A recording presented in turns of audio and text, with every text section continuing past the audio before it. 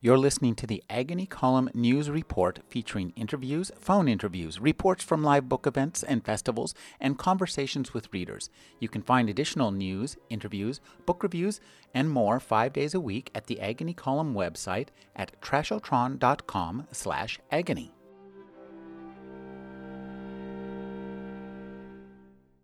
At 270 pages, 5 Degrees of Latitude by Michael Regnier is shorter than most thrillers. But in those pages, Regnier offers readers 5 ripping yarns, all written with an original vision and a literary intelligence that makes them as memorable as they are engaging. Regnier created them when he became a father. We had children, and I started thinking about them and their future quite early on, and decided to go back and read some of the stories that I'd read as a child to see if they were going to be appropriate. So I started buying them again. I love secondhand books, copies of Treasure Island, of Frankenstein, of the Tarzan books, Peter Pan, anything that my children would be likely to read. What he found surprised and inspired him. I started reading them just to check that they're okay, and finding that they were fascinating, not at all how they've been portrayed in the movies and the popular conception of these stories. They have nuances that just haven't made it to the screen.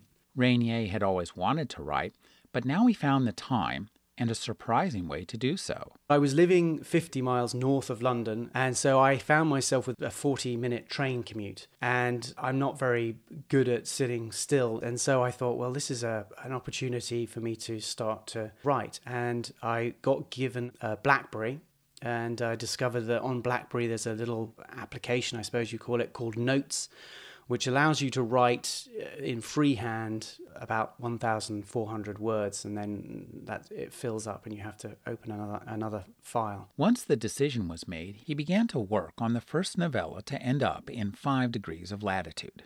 I got back to work in January, cold January day, got onto the train, found my seat, and I took out this BlackBerry and I began to start typing into the BlackBerry. I had no idea at that time what I was going to write, but it turned out what I was writing was Si-Katan, which is one of the stories. So I would do 40 minutes on the way down, and then I would go to work and then just start writing again on the train back. So 80 minutes a day. It took me 2 months exactly to write that whole story, and I did it more or less unchanged, just came out. Because of the way he wrote, his novella-length, 40 to 60-page stories have the rich feel and expanse of a novel. You can read one in a single sitting, or because they're divided into chapters, you can read one over a week, as if it were a novel. The variety here is simply remarkable.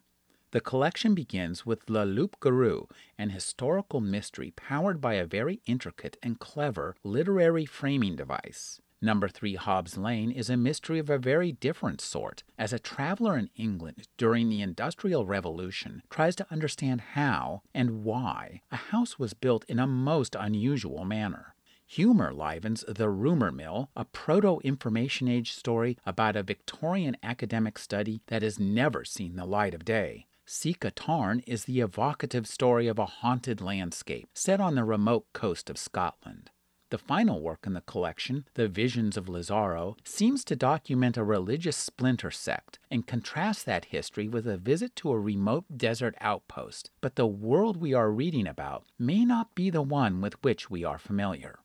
Regnier grounds his work in both literary and academic styles, but his stories are exciting adventures, thoroughly entertaining tales of mystery and the imagination. Reminiscent of David Mitchell, Edgar Allan Poe, Arthur Conan Doyle, and Arthur C. Clarke, Regnier's collection of stories is rich and rereadable. In his work as an archaeologist, Regnier was constrained by the requirements of academic literature. As a fiction writer, he found a freedom that was artistically invigorating. To me, I'm like a kid in a sweet shop where I get the idea of, oh no, I don't have to go and look that up and see whether there is an island there or there is a mountain there.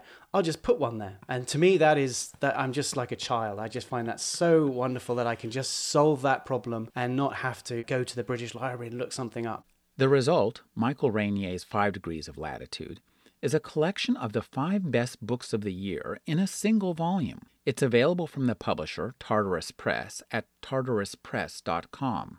For KUSP with Time to Read, I'm Rick Kleffel. Find out more at agonycolumn.com.